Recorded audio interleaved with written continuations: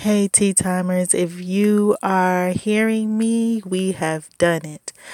This is just a little prequel. I wanted to definitely shout out and say thank you to anyone who has sat at my table and over the years you have crossed this journey with me or my path in my journey, and you have sowed seeds, you have prayed, you have asked those questions. Well, girl, why don't you start a podcast, or why don't you start a page, and why don't you start a blog? And it took a long time to get here, but thank God we are here.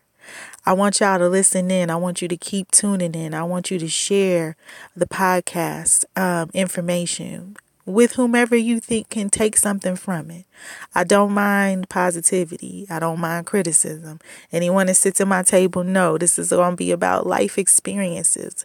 We're going to talk. That's why it's tea time. Let's talk. Let's talk about me. Let's talk about some things that I have talked about with some of you.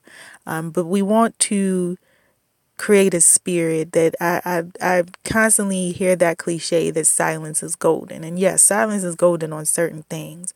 But at times when we're silent, people don't know that somebody else can relate or has been through that same thing. Silence does not bring into a place of unity. Silence does not allow people to know that somebody understands. Silence does not break a cycle of mental, emotional, or physical abuse.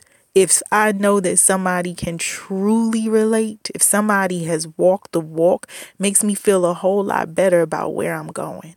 So I want y'all to, just like I said, stay tuned, listen in, be blessed during the episodes, and know that the reason I am here is because you provided a seed.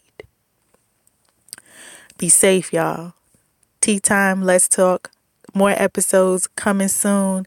I love you all.